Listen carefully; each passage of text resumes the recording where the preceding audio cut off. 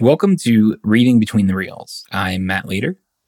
And I'm Craig Dickinson. Today on the show, we are breaking down Fight Club, the 1999 film by David Fincher. It's based on the book by Chuck Palahniuk. That's a hard name to say, but I think I made it through. Matt, what do you think about Fight Club? What are some of your overall thoughts of the movie Fight Club? So, Fight Club is a very interesting film, and it's a film that I think is very fun to kind of take an analysis stab at. There's so much going on. It's kind of a frenetic film. I want to say it's close to the 2 hour mark, but it doesn't feel like it. Like it moves at a very quick pace. There's a lot going on. It's one of those films that after you watch it, you want to go back and rewatch it because of the twist, right? That Tyler Durden and the nameless protagonist they're really the same person. Basically, kind of two halves of the same psyche, and that's obviously adds interest to a rewatch. It adds things that you're kind of you're looking for those kind of signals. You're looking for the little bits here and there, and they're sprinkled all throughout. At the same time, it's also like an interesting film from like a message standpoint because there's different ways you can read it. And I think that depending on how you read it, it could be both good and bad. There's stories every once in a while, or at least there used to be, not as much anymore because it's kind of sunk out of the public discourse a little bit. But real fight clubs popping up because people were trying to imitate Tyler Durden and stuff, which I don't think Fincher wants people to do. No, that's not the point of the film. So, but if people can read it that way, it does, bring up the question of why people, decide to read it that way. And I've got some thoughts about that I'll get to later. But overall, it's really a very interesting film, and I enjoy watching it every once in a while. What about you, Craig? Yeah. First, real quick, I had to look it up because I knew it was a little bit over 2 hours. It's actually 2 hours and 19 minutes. And it does not feel like that. It feels like maybe it's a lean 90, but it is. There's a lot packed in it, and it moves. I am happy to say that I didn't see this movie when it first came out. I think it was 2001 when I saw it. It had been out for a couple of years, and I did not know anything about the twist. Somehow it's an earlier time. It's definitely pre-Twitter, pre-Facebook, pre a lot of that stuff, pre-social media, really. And so that slipped through for me. And so I was legitimately blown away by it. But I also remember really enjoying even the beginning parts when he was talking about Planet Starbucks and all the consumerism and that message. That's the main one that I take away. There's that great line that I was going to mention later, but I'll mention it now, where Tyler says, "The things you own end up owning you." I was already on board before any of the split personality and all of that madness happens, which just takes it to a whole other level. So I just thought like this, and I still do. This film is it's a satire. It's brilliant. It's brilliant in the way that it pokes fun at certain things. It's kind of a dark comedy from a certain point of view. I think it's hilarious in a lot of ways. And yet it's also kind of seditious and insidious in the way that it's funny. And it strikes this really weird balance. And, Fincher's films are not typically funny or hadn't been up to this point. Social Network has some really funny stuff in it too. But they're not comedies. They're not comedies, per se. Seven's not a comedy. No. Right. And that was, right around the same time. So he's and Alien 3 also not funny or light. And so it's interesting that you have from this guy that this is kind of the first, it's kind of tongue in cheek here. There's, some things that I have to kind of take with a grain of salt and like, am I supposed to laugh? Because that was really weird and kind of violent, but also funny. Mm-hmm. So it kind of plays on a lot of those things.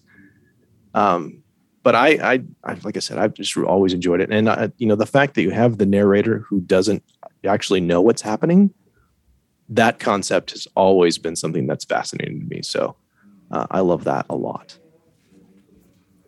So as far as cinematography, the first thing that really popped out to me on beginning the rewatch was the grain in the film. It's very grainy.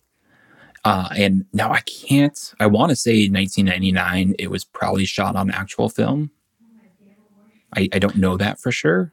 Yeah, I believe that it was. I think, Attack of the Clones is kind of like in 2002 is That's like true. the first fully digital one. And yeah, it is intentionally grainy. In my research on this, saw that they absolutely made this film as dirty as they could in a lot of ways.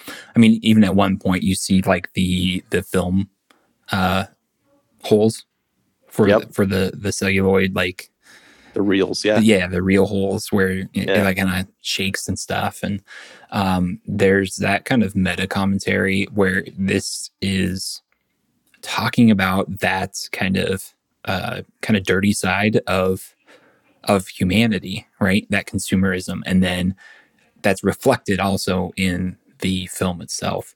So that was the first thing, because it doesn't look crystal clear. Right. Like there's a lot of films nowadays where it's like it's 4K. Even old films look pretty stunning, when they're upscaled into 4K. And you watch a movie from the 80s or something, and it's like it's grainy, but they had no choice, right? When they upscaled it, that's just one of the byproducts of it. But it's like this was because like Attack of the Clones, you bring that up. Even Phantom Menace, those are very clean looking films. I can't even recall any film grain in those films, not off the top of my head. And then this film comes along and it's just like, it's gritty. The actual picture is gritty and dirty. Like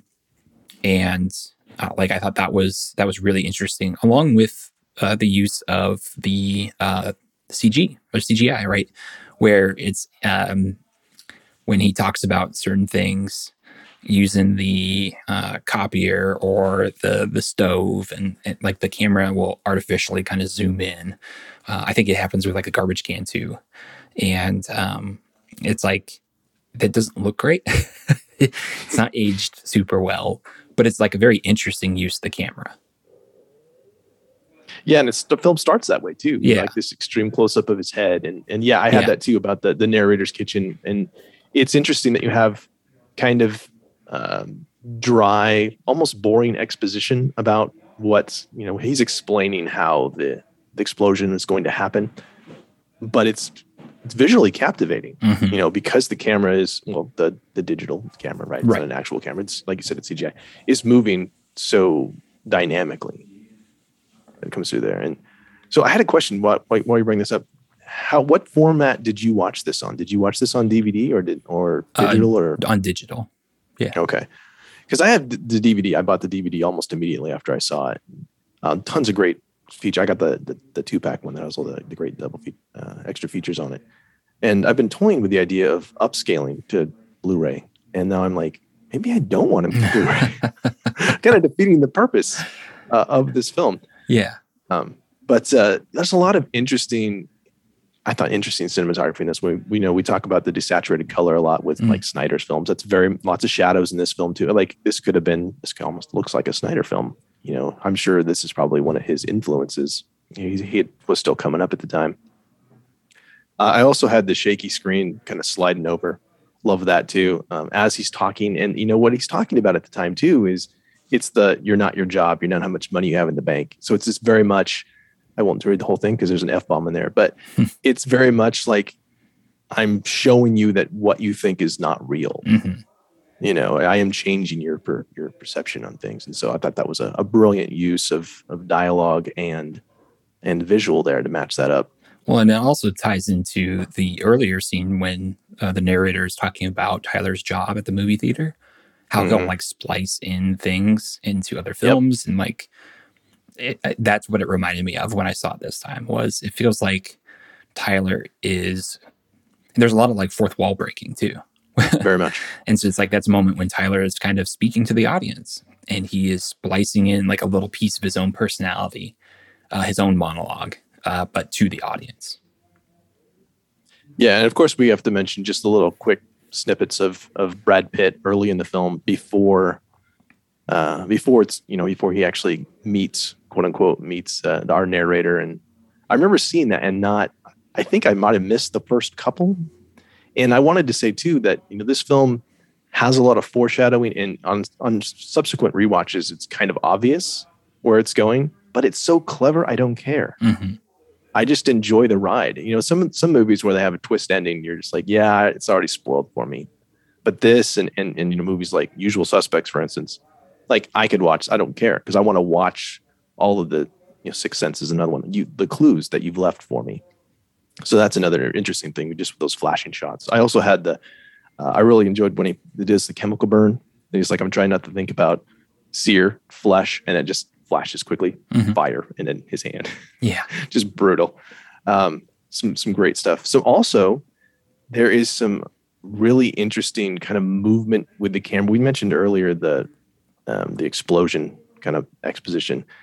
I really like the first time we meet Tyler, Brad Pitt's character, is he's on the escalator, or kind of and the camera swings by from Norton and then follows him. And he talks about, like, if you wake up in a different place, maybe you're a different person. Like, that's another one of those great foreshadowing things. And to build off of that, I'm pretty sure it was a video by Nerdwriter, who kind of took a look at a lot of David Fincher's work and a lot of the cinematography.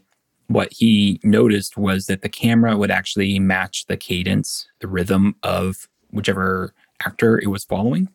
And so I really kind of watched for that this time. And the camera is very dynamic. It is moving quite a bit. Like, we talked about Lucas's A New Hope a while ago. And one of the things we brought up was that it's very stationary, right? The camera is kind of set, and it might pan or tilt a little bit, but it's kind of stuck in one spot. And this camera is moving all the time. A lot, yeah. And if you pay attention to the movement of the camera, a lot of times it is kind of synced up with what the actor's doing, whether they're running or walking, whatever it might be, even just standing up, something like that. The camera does tend to try and match that cadence, which is very interesting, because I don't think, off the top of my head, a lot of directors do that. For this, it was constant. It was throughout the whole film, with that moving camera. Yeah, two of the most, I think, iconic shots in this film. There's, of course, the one where Tyler gives the rules to Fight Club, and it pans around before that. Like, that's in all the trailers. And then you have, right before that, you have this great tracking shot of them walking into the basement for, like, the first time that you actually get to see that. And it's very dynamic all the way through. And that's, I think, is a good example of what you were talking about, is we're walking with them into the basement as that's going on. I did want to give a shout out to the cinematographer. His name's Jeff Cronenweth, and he's actually the son of the guy Jordan Cronenweth who did Blade Runner. So that's he comes from good stock for sure. He did The Social Network as well, Girl with the Dragon Tattoo, Gone Girl, a bunch of stuff for Fincher already. And so, yeah, it seems like I need to go recheck out some of those films again and just kind of compare and contrast, what this guy does, because I really like his work. It's very, like we said, dynamic. Anything else in cinematography that you want to mention? I had one last thing. Yeah, go ahead. Just that there's the staging is really interesting in that it's more like what you don't get, because you don't get Brad Pitt in two shots or any over the shoulder shots where he's talking to the narrator, because of course he's not actually there. And then we get a lot of replacement shots, I think specifically of the one outside the bar for the first time, where Ed Norton hands the beer bottle to Brad Pitt, and the first time we see it, and then we see it again and it shatters because he's obviously not there. So you have all these duplicate shots that they've done, which I thought was just a great way to just hammer home. Yeah, he's not real. He was never there. Well, he is there, just not in the way that we think he is. Excellent. Yes, that's right. You gotta change your perceptions, man. Cool. All right. So what about sound? I think the obvious thing is all the narration. It's interesting in some ways. It reminds me a little bit of ancient Greek theater, which I ended up studying a tiny bit in college. How you have the chorus and who are characters within the play, and it ends up reminding me a little bit about that, because in a lot of ways, even though we follow Ed Norton, who's the narrator, like he's really the point of view that we are getting this story from. In a lot of ways, Tyler kind of takes over. Like he's kind of the focus point. Like even for Ed Norton, towards the end of the film, it's like, where is Tyler? Who is Tyler? And so, a lot of our mind and Ed Norton's mind are focused on Tyler, but we still get the narration from Ed Norton. And so it's just, honestly, it's like a weird combo, and not weird in a bad way, just different. That, you have this narrator who is clearly the point of view character, and yet the story is and is not about him.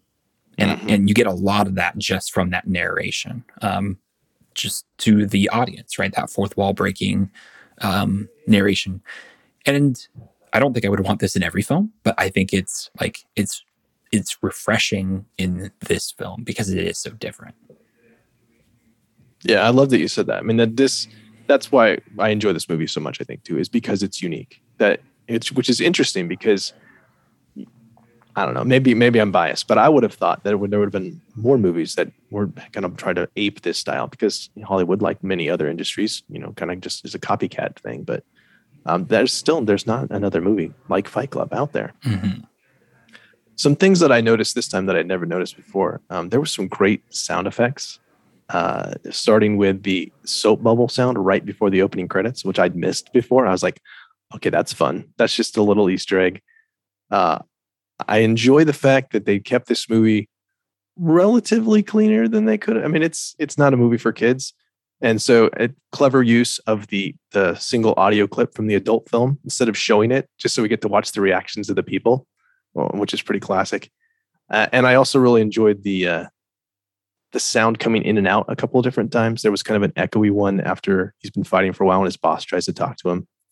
And also you have this where he's beating the tar out of Jared Leto's Angel Face character, and just coming in and out, and just kind of like Tyler, he's Tyler, narrator, same guy, kind of like he's coming in and out of awareness, I suppose, would be a way I put that. Yeah. And I would add that there were a lot of moments that sounded really echoey. Mm-hmm. There's a lot of kind of echoey dialogue. Both Ed Norton, Tyler, the boss, Ed Norton's boss. And that really struck me as like, that was something that stood out as something I did not remember from from previous viewings. And I'm not sure if there's anything, I don't want this to become like the English teacher says the blue curtains represent sadness or anything. Sometimes they're just blue. And sometimes the curtains are just blue. And it could be as simple as that, where it's like they're fighting in basements. It's echoey, right? Sure. But then also I was thinking like, but it's a choice, right? It's a choice, just like the grittiness, the film grain. And so I'm like, okay, well, if it is a choice, then, that's kind of an audio, a verbal muddying of the sound. Very similar to the film grain, right? Where it's not clean. It's not clean audio that's coming through. It's not perfect. It's not a sound booth recording. Or if it is, they've added that distortion, right? But it's there. And like they very much could have very clean audio if they wanted to. I have no doubt of that. So, that's just another moment for me of like taking the actual film itself and metaphorically dirtying it up, rubbing mud on it to make it as imperfect as, it can be in an artistic sense. Yeah, I think that's absolutely a legitimate reading based on everything else. So I would absolutely go with that. I did want to ask what you thought about the music for this film. Not what I would expect. Like, yeah. I've seen it several times, so it's like I know what to expect, but it's not. It's a little surprising. Yeah, see, I would agree. The Dust Brothers, who are typically music producers, they worked with Beck and the Beastie Boys. And my favorite little tidbit was that they're the ones that produced the hit version of MMMBop. That's awesome, because that's ironic that that's so cheesy and like this is so not. But yeah, you have this kind of like dance, techno, trip hop thing, which was big late 90s. I remember even U2 kind of got into that. That was a big thing. Prodigy and all of that right around that time. I was in college at the time, so I remember. It's not used that much. It's actually kind of minimal score in this one. It's used a little bit more for momentum, I would say, through exposition. Some of those scenes where, again, we go back to the scene where the explaining how the explosion is going to happen. There is some kind of dynamic music kind of moving you through that. But what I thought was that in a lot of places, it's kind of ironically mellow. Like the first time the big group starts outside the bar, it's not an action type of music. It's really, like I said, it's kind of jazzy. And I just thought that's subversive too. It's all just kind of just playing with you. Yeah. And I think you described it as good as I could have. Like, surprising in the sense is like, that's also the same thing with what we're talking about with the film grain, the echoiness. It's not necessarily what you would expect going in, but also like that's the whole movie. Like that's the whole thing. Yeah. So it all kind of fits that, like puzzle pieces all are coming together to kind of, like I said, it's a weird film, but it all works. And I think that music is just another little piece that's used pretty sparingly, but effectively in those moments. So as far as performance goes, I want to say that I really enjoyed all three of the leads. I thought I'm a big fan of Brad Pitt and Ed Norton, have been forever. Helena Bonham Carter is fantastic as well. They're all really charismatic in this film, and you can't take your eyes off any of them. And I think what's really interesting is that they're all horrible people, but I'm kind of enjoying spending time with them. And I think that's a whole other level. Like who's the hero of this film? I mean, I guess the narrator, because he's a protagonist, but he's not a good person. No.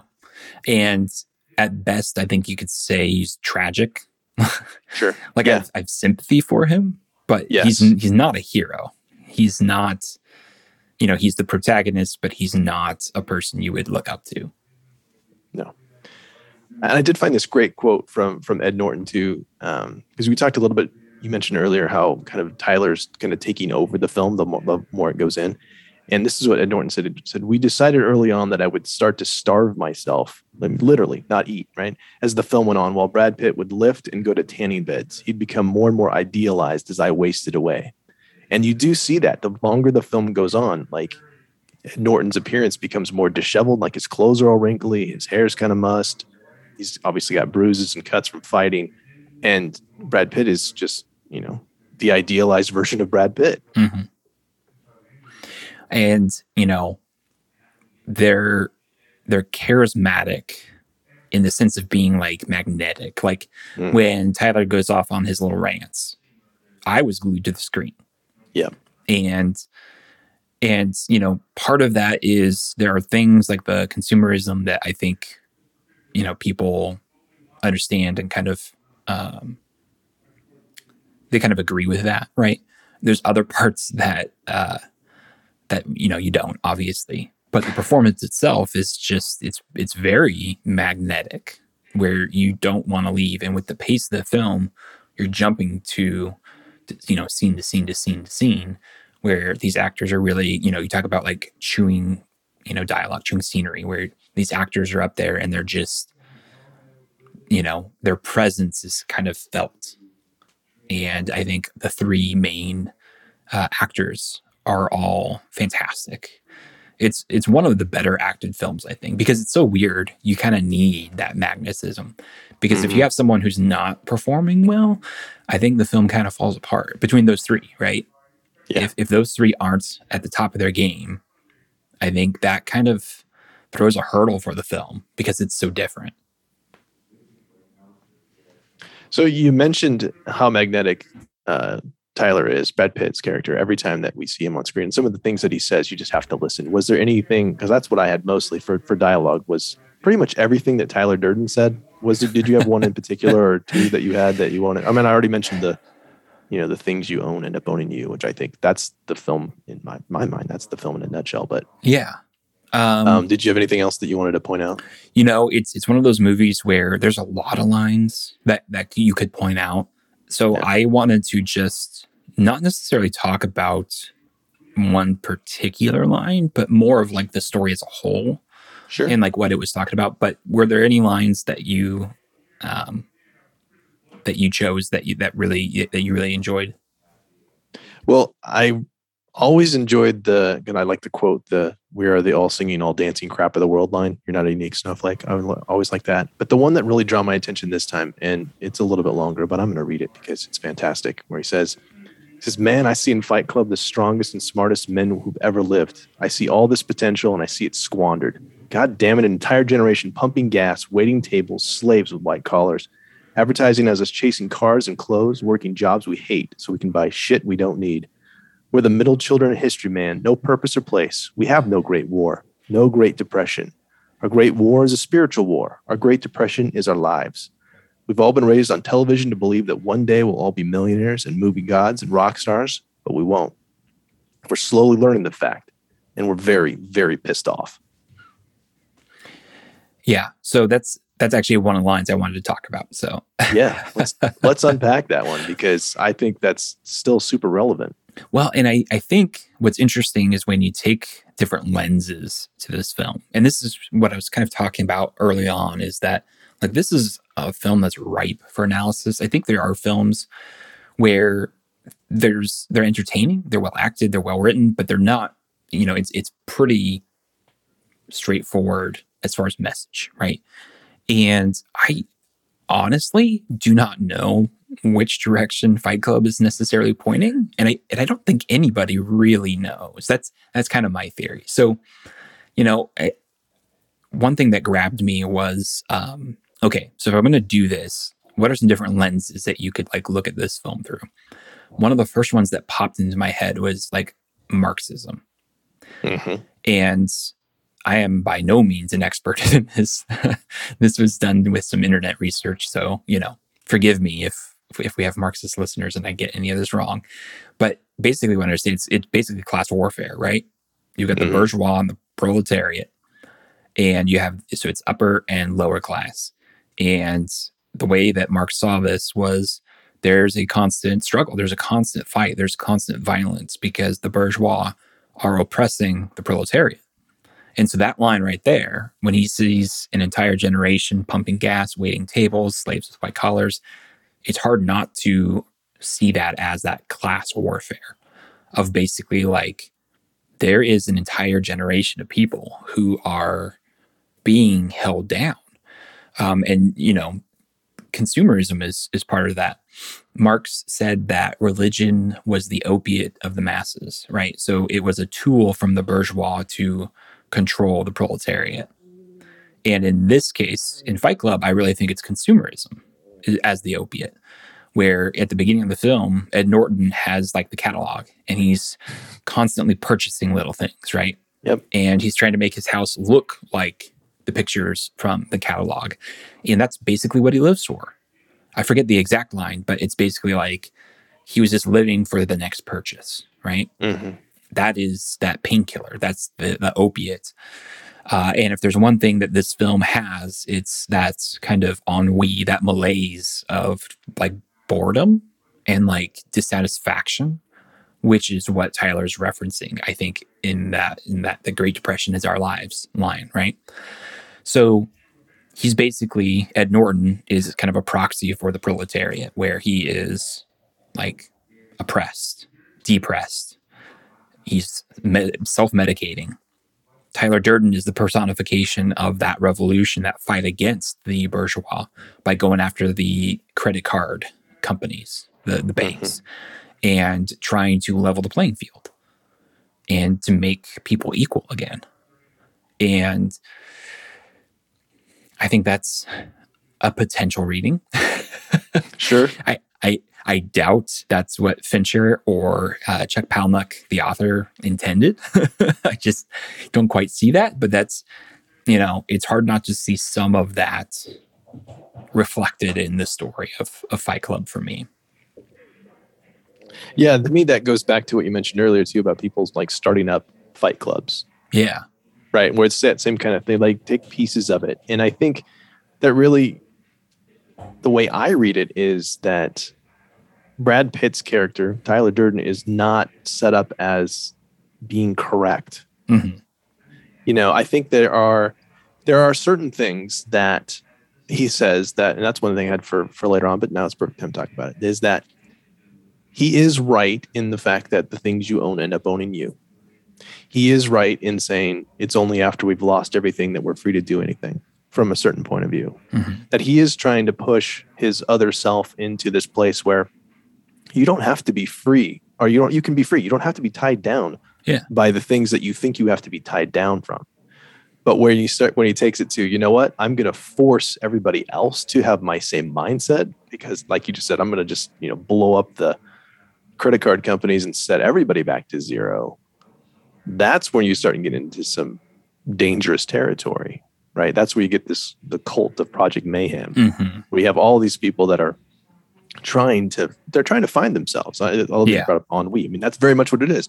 These people are all, it's kind of hero's journey for all these people. They're just trying to find this self-actualization, figure out what they want to do with their life instead of being, how to determined for them. Right. And that's the message that I think it gets definitely lost in the weeds. I think there's so much going on. There's a ton going on. Right. There's a ton going on. But I think that's kind of where Ed Norton's character kind of ends the film with, right? Yeah. Like, he doesn't want to blow up the credit card companies. He wants to be free of those things. Right. And I think even on a subconscious level, clearly he wanted to be free. That's why he created the alternate identity.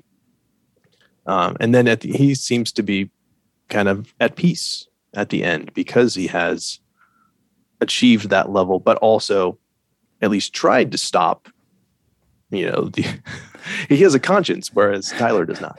Which feels like very Zen, like this kind of idea of like detachment and kind of like the whole Jedi, like, having no attachments to.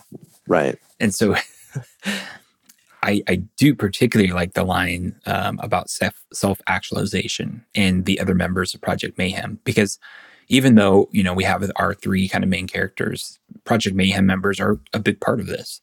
And I do absolutely think that there are a bunch of lost men who, for me, it felt like, am I just going to be like a valet? Am I just going to be a waiter my whole life? Like, is that it? Is that all there is? And another thing that it kind of struck me as, a possible another lens to look at this is more from like a feminist lens of like toxic masculinity, in the sense that if you define toxic masculinity as men cannot express emotion except through like violence, like that's the only way men are allowed to express emotion. And you get that when, like, one of the first scenes when he meets Meatloaf.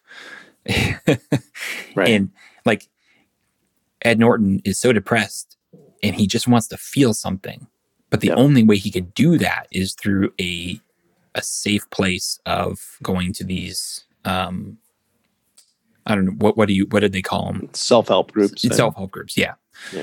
And until Tyler comes along, and Tyler expresses his frustration through violence, through the fight clubs. And eventually other members from the self-help groups, at least Meatloaf, come in and he's like, oh man, it's so much better. The violence is so good. And in this idea of like, and you get the sense like Brad Pitt is that kind of ultra masculine guy, right? Sure. And you brought up the fact that, he becomes more idealized as the film progresses. And I think there's a certain attraction of that like rebel without a cause type thing, right? Where it's like, that's cool. And that's where I think people get mistaken, where it's not the violence that you're supposed to like emulate. It's not the violence you're supposed to look up to. And that's the sense of like that there. The only way that Tyler expresses his frustration is through violence. That's toxic. That's not good. That's the part that you don't want. Now, the rebelling against society and trying to find meaning, that's positive. That's good. Just the way he chooses to express it through that violence is not healthy. So there's another reading that I thought might possibly work. And I don't know. That's kind of where it's like, this is such a weird film that you could read it different ways and could be correct. Yeah. And, I was thinking of something while you were talking too, that I was reminded of where you have all these men. There's like, am I going to be stuck as a valet or stuck as washing cars or whatever? Is that you also have, and this is where Tyler's kind of all over the place, because he also has the scene with a guy who works at the convenience store. Yeah. And he very violently, and not the way you should do it, but inspires this guy to go back and become a veterinarian, to follow his dreams, right? So that's one of the messages too, right? You're not stuck unless you choose to be stuck. Right. It might be hard. It might suck for a while, but you can do what you want to do and be productive that way. And I think that's one of the reasons why Tyler is this kind of he is polarizing, because there's both that positive of like, hey, you can go to college, you can do what you want. Like, sure. Or I'm going to kill you. And then it's like, oh, that's not so good. And so a little too far. Yeah. I guess it's the thought that counts. Right. So that's where like this film is a bit of a struggle to read, right? Because like you said, all the characters are kind of despicable in their own way. But at the same time, it's like there's things that are relatable, where it's like everyone suffers from a little bit of that ennui, that boredom, that grind, right? So it's like, I think that's what people really grabbed onto. And that to me is like the most obvious reading, like the anti-consumerism, all that kind of stuff. And I think that's what the people who like the film gravitate towards. But then it's in this very violent package. And what you make of that is, I think, how the readings differ. I think that's how, you get different outcomes out of this. People making their own Fight Club. That's a reading that I don't think is endorsed, but I could see how people might get that. Absolutely. Anything else you want to talk about performance? I think we unpacked it pretty well before we move on to do a little cameo on set design. Yeah. No, I'm pretty happy with what we did. Yeah, and me too. We mentioned the basement down below already. I thought that was an interesting set. That it was very kind of wet and moldy in the Paper Street house. I thought was interesting as a. I just jumped there subject, but that's fine because it's more interesting. It's kind of like the decay on the outside is very much indicative of how Ed Norton's character is feeling. So many interesting things in that house. Like with the lamps and things like that, and water just falling through that squeaky mattress, and he's okay with the mattress which I'm just always amazed. Every time I see that, I'm like, this is you right here? Okay, cool. It's in this springy mattress. A lot of this was filmed in and around LA in real locations, which I always think that's cool. You have that church gym where you meets Robert Paulson, Bob Meatloaf for the first time. Lots of airports. I think about that a lot when I'm and every time I'm in an airport, I think about that scene where he's jumping from airport and waiting for Brad Pitt to show up for you.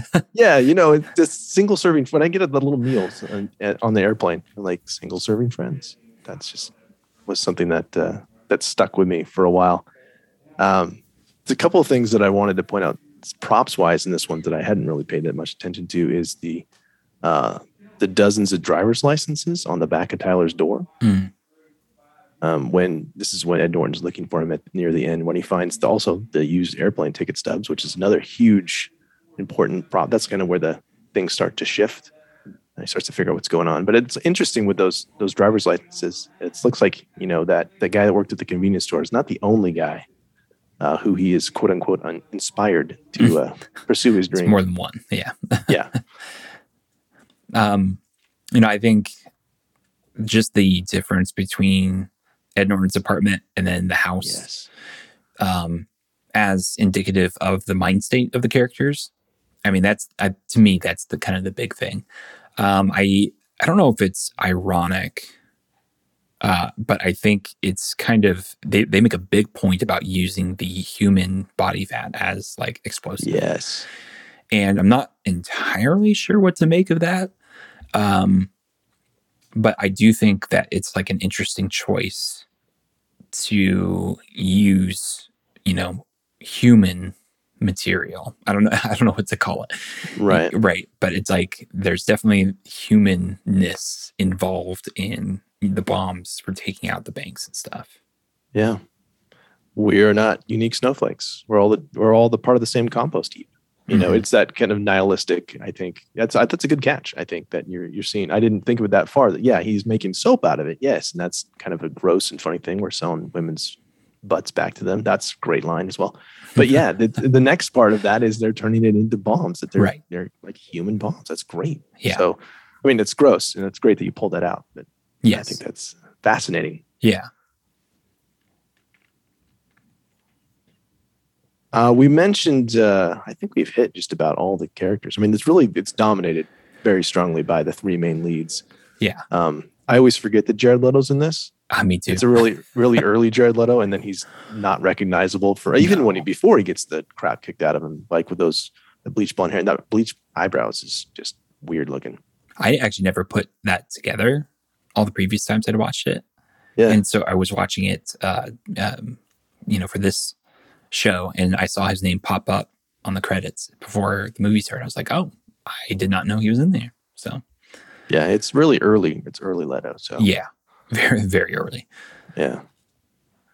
I did want to go back real fast. The IKEA catalog thing, which again, I'm significantly older than you, so you probably don't remember this, but where I was at in San Diego when I saw this, most of my friends and people that I knew were very much into the IKEA catalog. Getting the IKEA catalog was a thing that was big in '99. So, I don't think that it makes this movie necessarily stuck in that time period, but it's also very much of its time, specifically in that aspect of consumerism. That's one thing that just grabbed me a lot. I'm like, yes, I have that IKEA catalog. It's right there. I could probably turn to that page and find the room that he's trying to create. So just another cool aspect of set decoration.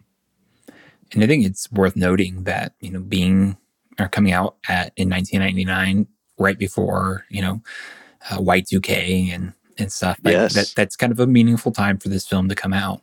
And I think the anti-consumerism is still very much relevant today.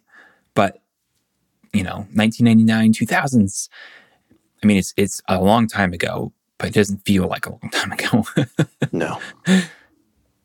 Yeah, this movie doesn't feel dated at all in any form. It makes such a big point of avoiding gimmicky things anyway. Like you don't really see cell phones you see a copy machine, but that's basically still copy machines.